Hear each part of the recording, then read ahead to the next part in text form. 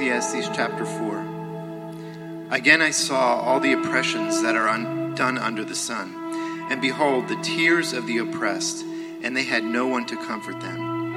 On the side of their oppressors there was power, and there was no one to comfort them. And I thought the dead who are already dead more fortunate than the living who are still alive. But better than both is he who has not yet been, and who has not seen the evil deeds that are done under the sun. Then I saw that all toil and all skill in work come from a man's envy of his neighbor. This also is vanity and a striving after wind. The fool folds his hands and eats his own flesh. Better is a handful of quietness than 2 hands full of toil and a striving after the wind. Again I saw vanity under the sun, one person who has no other, either son or brother, yet there is no end to all his toil, and his eyes are never satisfied with riches, so that he never asks, "For whom am I toiling and depriving myself of pleasure?" This also is vanity and an unhappy business. 2 are better than 1, because they have a good reward for their toil. For if they fall, one will lift up his fellow. But woe to him who is alone when he falls and has not another to lift him up. Again, if 2 lie together, they keep warm. But how can one keep warm alone? And though a man might prevail against one who is alone, 2 will withstand him.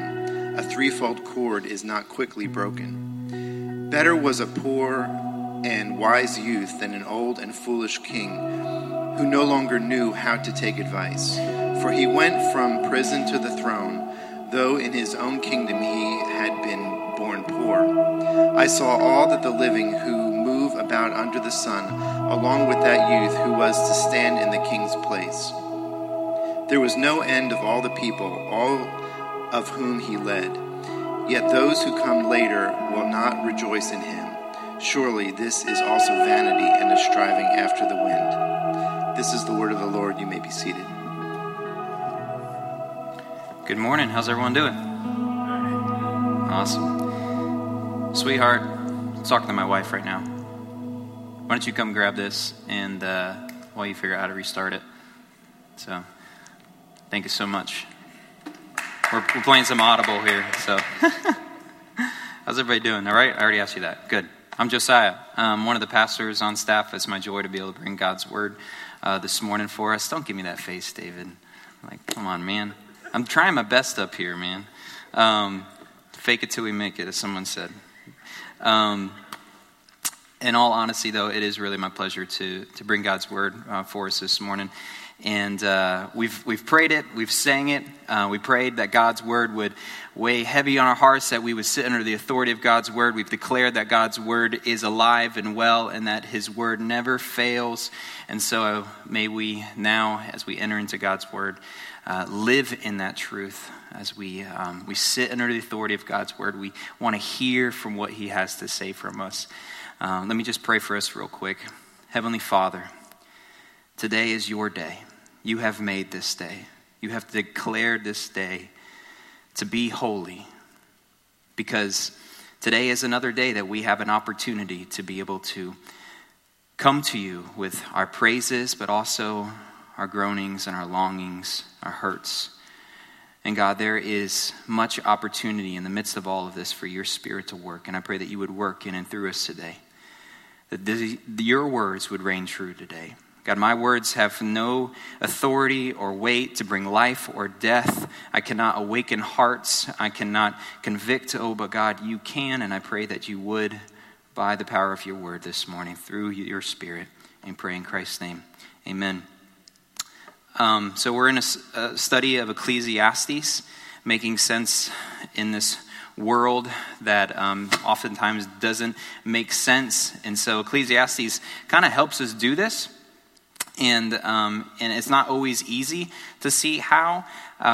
It's hard even to create a sermon with a single theme, a single thread, because the author, the preacher, Solomon, doesn't create his arguments with this kind of linear type of movement. but often he gives us proverbs and anecdotes, and those meanings can sometimes elude us, and chapter 4 is no different from this, but I'm going to try really hard this morning to create this singular thread, a singular theme through these verses that we just read this morning. I like how David Gibson did this and his take on the passage, how he relates it to living for something greater than ourselves, how we live in this me-centered culture, not for ourselves, but for others. And so the title of this sermon this morning is How to Live for Others, Living for Others in a Me-Centered Culture. The question that we must ask is the question that the man in verse 8 failed to ask himself. In verse 8, he says, "For whom am I toiling and depriving myself of pleasure?" That's the question for all of us this morning. For whom am I toiling and depriving myself of all pleasure? All of us are trying to figure out where we're going in life. Some of us may ponder that question more than others. We may not even really think about that very much. But the reality is that we all live within that question. Where am I going in life? And we're all making carefully calculated decisions based upon our feelings. You know, are we happy? Are we sad? Are we stressed out? Are we relaxed? Are we focused? Maybe disoriented, lazy, or we're feeling determined? And we're making decisions based upon those feelings. As Gibson writes, what all of these feelings have in common is an acute awareness of me. You see, your natural self, there's nothing your natural self is more acutely aware of than yourself. That's just how we are wired. But the preacher offers us this new question in this passage. So the author, he gives us this question. He kind of proposes it, not explicitly, but this is where we want to try to tie this thread. And it's not where am I going, but where are we going? Where are we going? And the preacher exemplifies this in the first 3 verses, verses 1 through 3. He shows us that this world is so evil, oppression is so bad, that it would be better to be dead, and better yet, not to even be born at all. And you say, okay, hold on. You lost me there, Josiah. How does that exemplify how to live for others? I mean, at first reading, his perspective is just terrible and drab. But I believe with an honest approach this morning to these verses, to what he says, I think all of us could say that we at some point or another have felt a similar feeling about life. You know, sometimes life is joyful. Sometimes it's really hard. And in the midst of hardship, sometimes it's easy enough to just to create like a perspective shift, right? To see how, wow, like in the grand scheme of things, this really isn't that bad. That kind of helps us keep going forward. But still, there's other times where there's just absolutely no answer to why the world is as dark as it is. Sometimes there's just moments where there's no answer to life. And so I think what we can learn from this is that as Christians, we must be honest about the way the world is. That it's okay to be honest.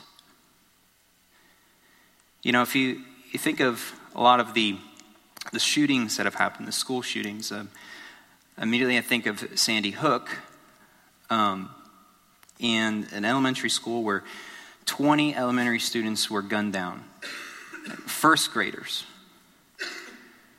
That a person saw fit to walk in and just gun down first graders, along with 8 other adults. I mean, we look at that and we're like, what in the world? I mean, the innocence and life that is taken in that moment. I think of another moment of a few years ago, a boy named Gabriel Tay. He was 8 years old, and I remember waking up early one morning and I saw this headline of Gabriel, and he had been bullied a lot at school, and one day in particular he was bullied not just verbally but physically, and he was thrown into the wall of a bathroom, knocked unconscious. for a good period of time. The faculty called the mom. The mom came. And the boy really didn't allude to any of this. He didn't, fess up to any of this. It wasn't until after they found out. But the mom took the boy home thinking that he just fainted. Later that evening, she walked into his bedroom and him hanging from his bunk bed from a necktie. And I'm like, God. And I found myself that morning, a few years ago, just weeping. And I just couldn't bring any answers. I couldn't give any reasons for how this could happen. Why would this happen? It doesn't make any sense, Lord. And I bring all this up because I think we can be in the church sometimes. We can be so concerned about having an answer, and even to the extent of being so theologically correct in our response to others' pain, that we fail to experience that pain for ourselves. That we can even cross our arms maybe and say, well, that's just the way the world is. It's just how it is. Let me tell you, church, this isn't love for others. This is not what Christ did. But he stepped into pain. He allowed himself to feel pain. He did not remove himself from it. David Gibson writes, as believers, we must never be trite and simplistic when relating the good news of Christ to a world in pain. We must never simplify things. But sometimes there's just no answers. And it's okay to be honest about that. That's what the preacher shows us. The fact of the matter is we're just not used to looking very long and hard at how life really is, are we? We live in a world of comic relief. Maybe there's brief moments of pain, but we know that will pass quickly for something more lighthearted because we can turn the station or we can scroll to the next video on our feed. And we pay for laughter to kind of subside and to help our suffering. And then once again, David Gibson writes this, but if there really wasn't anywhere to avert our eyes, maybe we would find ourselves thinking it's a blessing to have no idea what evil is in the first place. Perhaps we would count the unborn among the most fortunate people in the world. If we really didn't have anywhere that we could avert our eyes to. This is what the preacher shows us. That there's an honesty at stake here. And we must, as Christians, step into an honest sphere of how to relate to the world and how to present the good news to the world. There is good news. As we walk through Ecclesiastes, we must remember one thing in particular, that all of this oppression, all toil, all struggle that we feel and experience on earth today is meaningless unless there is a heaven. Unless there is a hope. If there is no hope, then yes, this is meaningless. That we are to be reviled, to despise, to be looked down more than anybody else because we're claiming something that isn't true. If Christ didn't rise and he's not in heaven and waiting for us to come home to him, then this is meaningless. This is hopeless. But Paul tells us this, for our momentary light affliction is producing for us an absolutely incomparable, eternal weight of glory. That's our hope. And then in her song title, All Is Vanity, songwriter Carolyn Cobb, I love this song. She helps us understand how this happens. And in these very simple but poignant words, she says, if there's restlessness, there must be rest. If there's hunger, there must be fullness. If we experience these things now, there must be a completion. There must be a wholeness. There must be a fulfillment. And so we point to that day. We can be honest about the world because we know it's pointing to something meaningful. And because of this, we can subject ourselves to pain. We can jump into the skin of somebody else. We can feel what they feel without any pretense or reservation. And this is the road to heaven that Jesus has paved for his church. This is the road he's paved for us. And this is the road that the preacher takes us down in this passage. But not all roads lead to the same place. There's certainly the ability to go the wrong way. If you ever try to drive a car, then you know that this is true. You can't jump in your car and just expect to end up at the destination that you want to go to if you have no idea how to get there, right?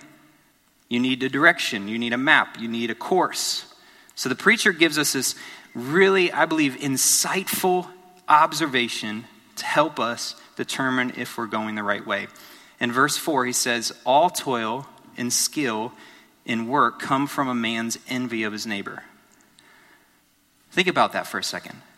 All toil and skill in work come from a man's envy of his neighbor. I love this. I think it's so insightful for us because the Hebrew word for evil here, or for envy, can be used in a positive or a negative sense, meaning that we can be positively motivated or negatively motivated based upon our interactions with others. This is such an easy trap for everyone to fall into. When we live our lives with a where am I going opposed to where are we going, where am I going, and then everything and everyone becomes either obstacles or commodities for our success. Think about that. If all of our lives were just wrapped up in where am I going in life, where's my life leading me, then everyone around me is either a commodity to that success or an obstacle to get around. And you can't love people when they're that way. Not the way Christ has called you to love them. Because they're a means to an end. This isn't learned behavior either. Hearts are naturally wired this way. I mean, my kids, I'm just like, golly, like give it up, man. Like just share your toys, you know? And like Desmond, his whole like happiness is just wrapped up in whether he can have this toy or not. That Elliot's going to give it to him. And I'm like, man, she's not an obstacle to your joy.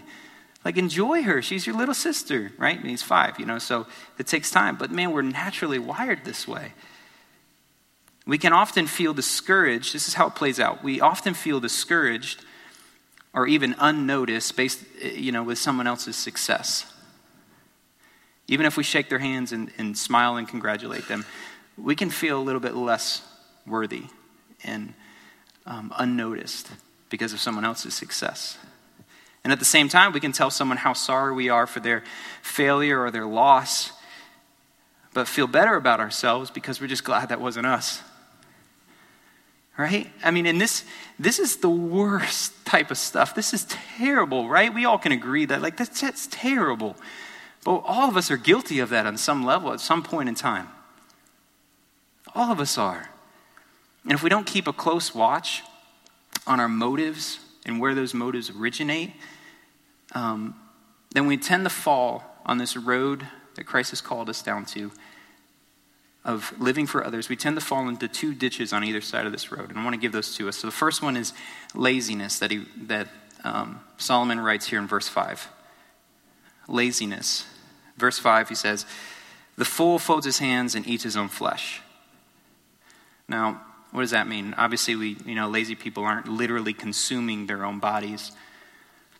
But there is a sense of like destroying yourself in laziness. We all know that there can be a point, we've all seen it, where there's a corrosion that happens when you kind of give yourself to just yourself. I'm just going to do whatever I want to do, whatever feels good, and I'm not going to care about anything else. And there's kind of a corrosion, a consuming of yourself, eating yourself away to the point where even all self-respect is gone, right?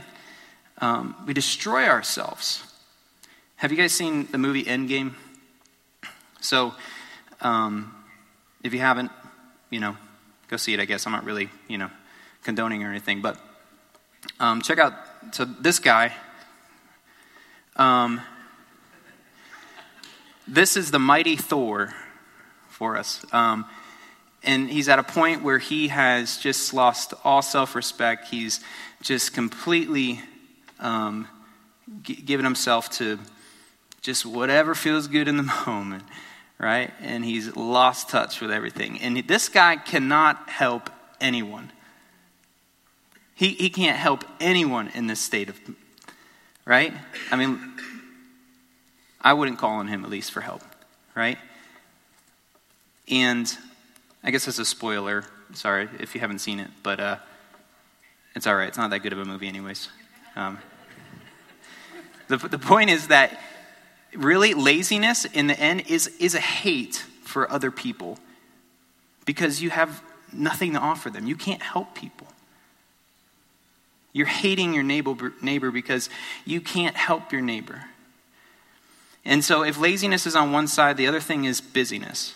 In verse 6, he tells us this, that better is a handful of quietness than 2 hands full of toil and striving after the wind. If laziness is destroying your life, then I would call busyness wasting your life. That we hate others because we're too busy for other people. We demonstrate hate for other people because we have no time to give other people.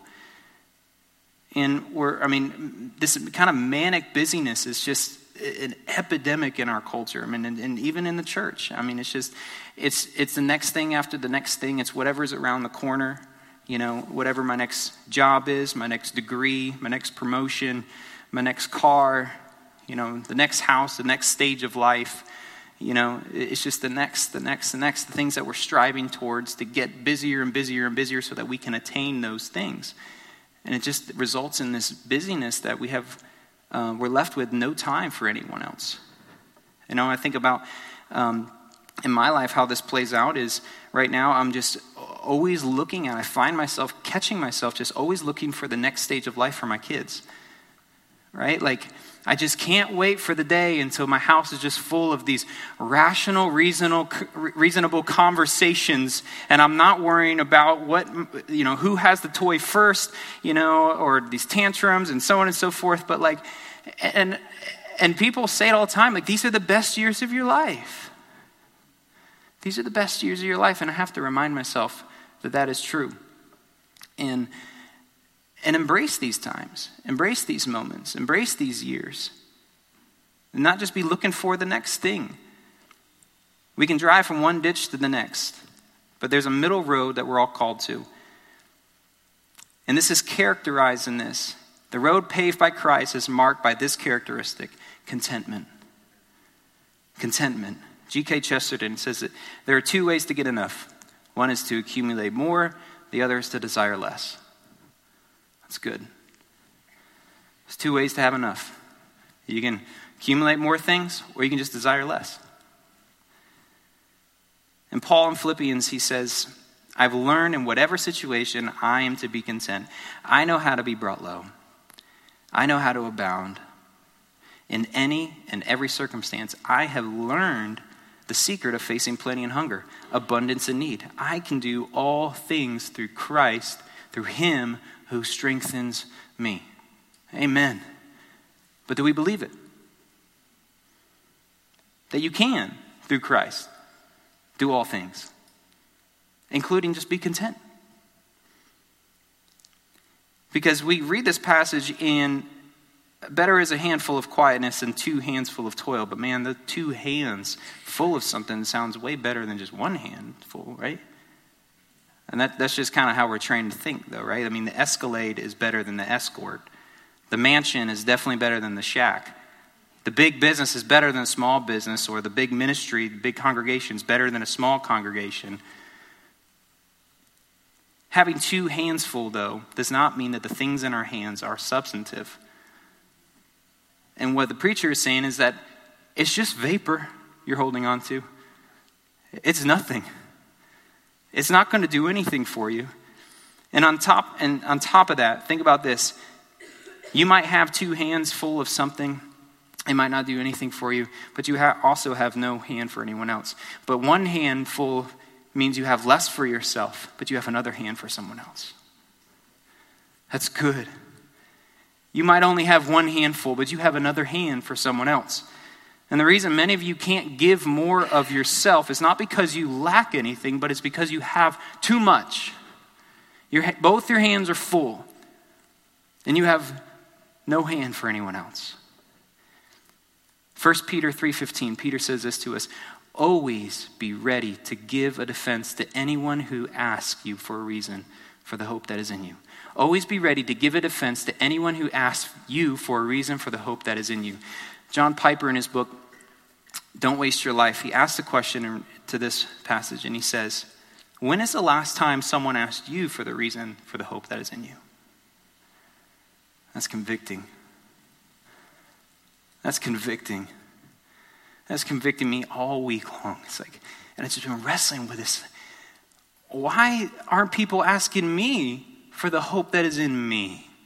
Could it be this? That the things I hope in and hope for look a lot like the things that everyone else hopes for and looks for in life. There's really not much difference. Piper would call this wasting your life. Solomon would call it chasing after the wind. Jesus calls it being lost. Lost in life. And so in the last remaining verses here, I want us to see this and seeing our life as a journey on this road. When I was 21, I took a road trip from Northern California down the coast and then all the way to Florida. And it was one of the greatest experiences of my life. I went on with two of my really close friends, and we stopped at as many places as we could. We took my 91 Mazda Navajo. If you don't know what that is, it's basically a Ford Explorer, but better. And AC went out in the middle of Texas in, the heat of June. And we had to drive all the way to Florida through the Louisiana Bayou, just nasty air. It was just so awesome. So many great experiences. And I mean it. I look back on that and I loved that experience with my friends. I loved it. And even in the midst of it, there was a moment where things got really contentious with me and my friend, and we just blew up on each other. I just let her have it, and she was in tears, and I just didn't want to talk to her. But yeah, we couldn't escape from each other because we were in the same car the whole rest of the way. And through that, we reconciled, we forgave each other, and it was like a weld, for our relationship. It really brought us closer together. And I bring up that to say, you can. I could have done that trip by myself. I probably would have hated the whole experience with no AC because I can't look back and enjoy it with anybody. And we couldn't have laughed about it in the minute. I would have just been cursing the whole way. And I wouldn't have grown at all. My friend wouldn't have grown in that. If you choose to live life by yourself, you can guarantee one thing: you will get yourself. And that's it. So the question is life by yourself fulfilling? The preacher's anecdotal reference to a person here who sought after life of self-fulfillment shows us that he never actually finds it. In verse 7 and 8 there. That he is digging a hole that never ends. He's drinking a cup that never quenches his thirst. That he's set himself on a project of fulfillment that has so consumed his life that he never stops to even ask himself, for whom am I doing all this anyways? Have any of you found yourselves there before? Who am I doing this for? Does anybody notice? The irony here in the passage is that the toiling and the accumulation actually results in deprivation. What does he say? He says, for whom am I toiling, in verse 8, for whom am I toiling and depriving myself of pleasure? Whom am I toiling and so depriving myself of pleasure? That the working hard and the busyness and maybe even laziness, whatever the case may be, I'm depriving myself of something. The pleasure that you and I seek in wealth, whether that's monetarily, whether that's in things, whether that's wealth of knowledge or experiences, will be the very pleasure that you and I deprive ourselves of if we seek these things for ourselves alone. God has given us so many good gifts to enjoy, but one that we neglect so often and so easily is this gift of companionship. God has made us to have relationship with each other, to have companionship. From the very beginning, God saw that it was not good for man to be alone. So he gave man a companion. We're created for relationship, and yet we often neglect others for the sake of our own agendas. The preacher, though, flips the script now, and by saying that less of something is not always better, right? So remember, what he was saying earlier about having one handful is better than two hands full, but less of something is not always better as long as that the right thing is being replaced in there. So better, more of the right thing is good. And so where does fellowship need to increase in your life? Where does fellowship with others need to increase in your life? Maybe you're an introvert. I am naturally an introvert. I call myself a learned extrovert because I've learned, and I'm learning the benefits of interacting with other people and giving myself my time, my energy to other people. Like there's something that God has done in that from the very beginning that is good for us. And maybe you need to maybe you find yourself, you're just like, I don't like hanging around other people.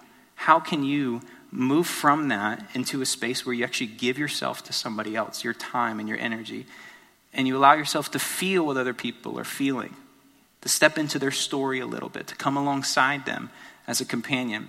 Maybe you're an extrovert and you just command the conversation all day long, right? How can you step back and allow somebody else to flourish in the conversation, to hear from them, to learn from them? This is really a gift that God has given us. And we see it play out here that, again, he's using this kind of better than example. This proverb of 2 are better than 1, a threefold cord is not quickly broken. Basically saying, 2 is better than 1, 3 is better than 2. I think you could probably keep going, and 4 is better than 3, 5 is better than 4. There's no end to this. More of the right thing is good. Philippians 2, 1 through 3. I'm going to read this. Turn there real quick.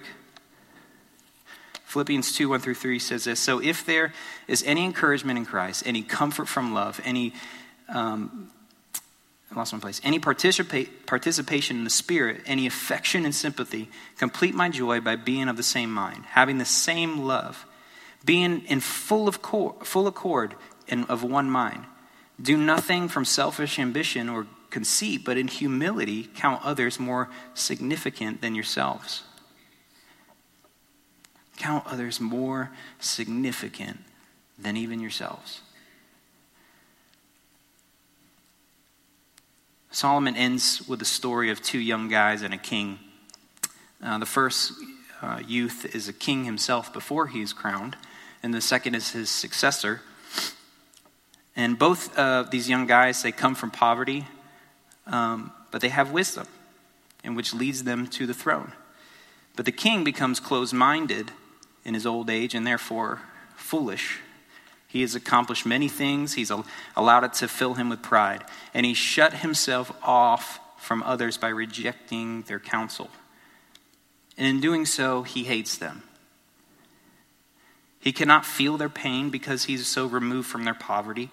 He cannot listen to them because he is above them and they are beneath him. But before you and I cast stones at the king this morning, maybe make sure that we're not the king. Make sure that you're not the king in the story. Jesus, he on his last journey to Jerusalem, there's a story in Luke 19. And if you have your Bibles, turn there with me, Luke 19. And we're going to read the story of Zacchaeus together. It says, Jesus entered Jericho and was passing through. And behold, there was a man named Zacchaeus. He was a chief tax collector and was rich. And he was seeking to see who Jesus was. But on account of the crowd, he could not because he was small in stature. So he ran on ahead and climbed up into a sycamore tree to see him, for he was about to pass that way. And when Jesus came to the place, he looked up and said to him, Zacchaeus, hurry and come down, for I must stay at your house today. So he hurried and came down and received him joyfully. And when they saw it, they all grumbled. He has gone in to be the guest of a man who is a sinner. And Zacchaeus stood and said to the Lord, Behold, Lord, the half of my goods I give to the poor. And if I have defrauded anyone of anything, I restore it fourfold. And Jesus said to him, Today salvation has come to this house, since he also is a son of Abraham. For the Son of Man came to seek and to save the lost. As a chief tax collector, Zacchaeus was despised among his people because he was a traitor. Basically he was a Jew, and he had pledged allegiance to Rome and worked in what was called tax farming, where Rome would hire him to collect taxes from the Jews, and then he would kind of skim some off the top for himself. At least that was the common practice of a tax collector at the time. But as much as he had turned his back on his people also turned their back on him. In this very moment where Jesus looks up to him and says, and sees this man and says, Zacchaeus, come down today. I'm coming to your house. They all grumble themselves. I'm like, him? They just as much turn their back on him. Zacchaeus' greed was the thing that made him foolish, but the Jews' self-righteousness was theirs. But here's the thing, neither was too great a foolishness for Jesus. Neither was too great for Jesus. The good news for us this morning is that anyone who wishes to see Jesus will see Jesus. Anyone who wants to see him will see him. Do you want to see him? Maybe you've come in here and you've came to see who this Jesus was. Let me assuredly tell you that if you seek, you will find. Maybe you're here today and you just feel riddled with guilt maybe you feel like the king. Maybe you would say that I'm just too busy. I've been too busy with my life. I've been too lazy with my life. I've squandered life. Maybe you have demonstrated foolishness and closed-mindedness by rejecting others. Maybe you have given yourself to only yourself. And if that's you today, then let me tell you this, that Jesus is seeking out those who want to see him. And that there is no sin, no guilt, no shame that is too great for him. And that he will come in to your house if you receive him gladly. That salvation can come to your house. That salvation can come to your home. And so the greatest way and clearest way for us to see Christ is through the cross. We read in Philippians 2 a second ago, and we finish here with these words and continuing in Philippians 2 in verse 5, he says, have this mind among yourselves, which is yours in Christ. Church, this is yours in Christ. It is yours in Christ. It's not to gain or anything. It's yours. Christ has given it to you. But have this mind among yourselves, which is yours in Christ, who, though he was in the form of God, he did not count equality with God a thing to be grasped, but he emptied himself by taking the form of a servant, being born in the likeness of men. And being found in human form, he humbled himself by becoming obedient to the point of death, even death on a cross. And therefore God has highly exalted him and bestowed on him the name that is above every name, so that at the name of Jesus every knee should bow in heaven and on earth and under the earth, and every tongue confess that Jesus Christ is Lord, to the glory of God the Father. So we're going to come to the communion table here now.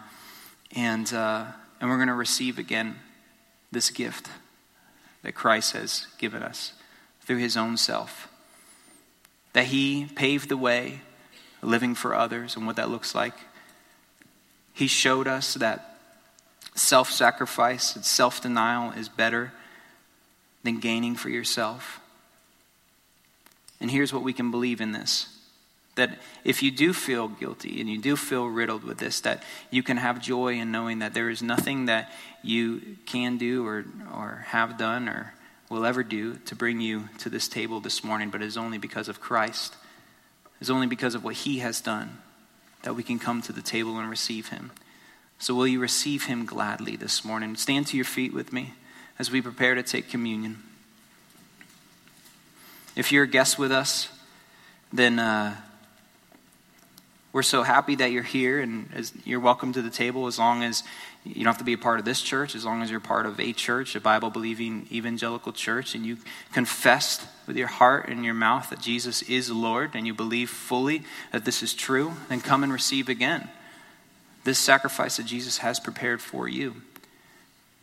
And if you're here this morning and you say, man, I'm seeking, I'm searching, but man, I'm not ready to make that kind of proclamation, then we would ask you just to not participate in this communion time. But for those who have, come and receive again. And may the comfort, the joy of what Christ has done for you lead you to gladness, lead you to celebration, and lead you from yourself to others. So Spirit of God, we thank you for your word. We thank you for your continual conviction and your comfort even, Lord. And I pray, Lord, that you would now draw us near to your throne. You would draw us from ourselves, and you would draw us close to you. You would draw us out, Lord. Lord, as a song that in pre-service prayer this morning was playing, and the words that say, you liberate me. You liberate me from the chaos in my own mind. God, there is chaos happening all the time in our minds. And when there's a struggle to discern our motives and to discern our hearts and what we're doing and why we're doing it. But Spirit of God, would you illuminate today? Would you cause greater light to be shined? Help us to see. Help us to see clearly. You liberate us from the chains. You liberate us from even our own chaos. And you give us life. In Christ's name. Amen. Come, let's take communion together this morning, church.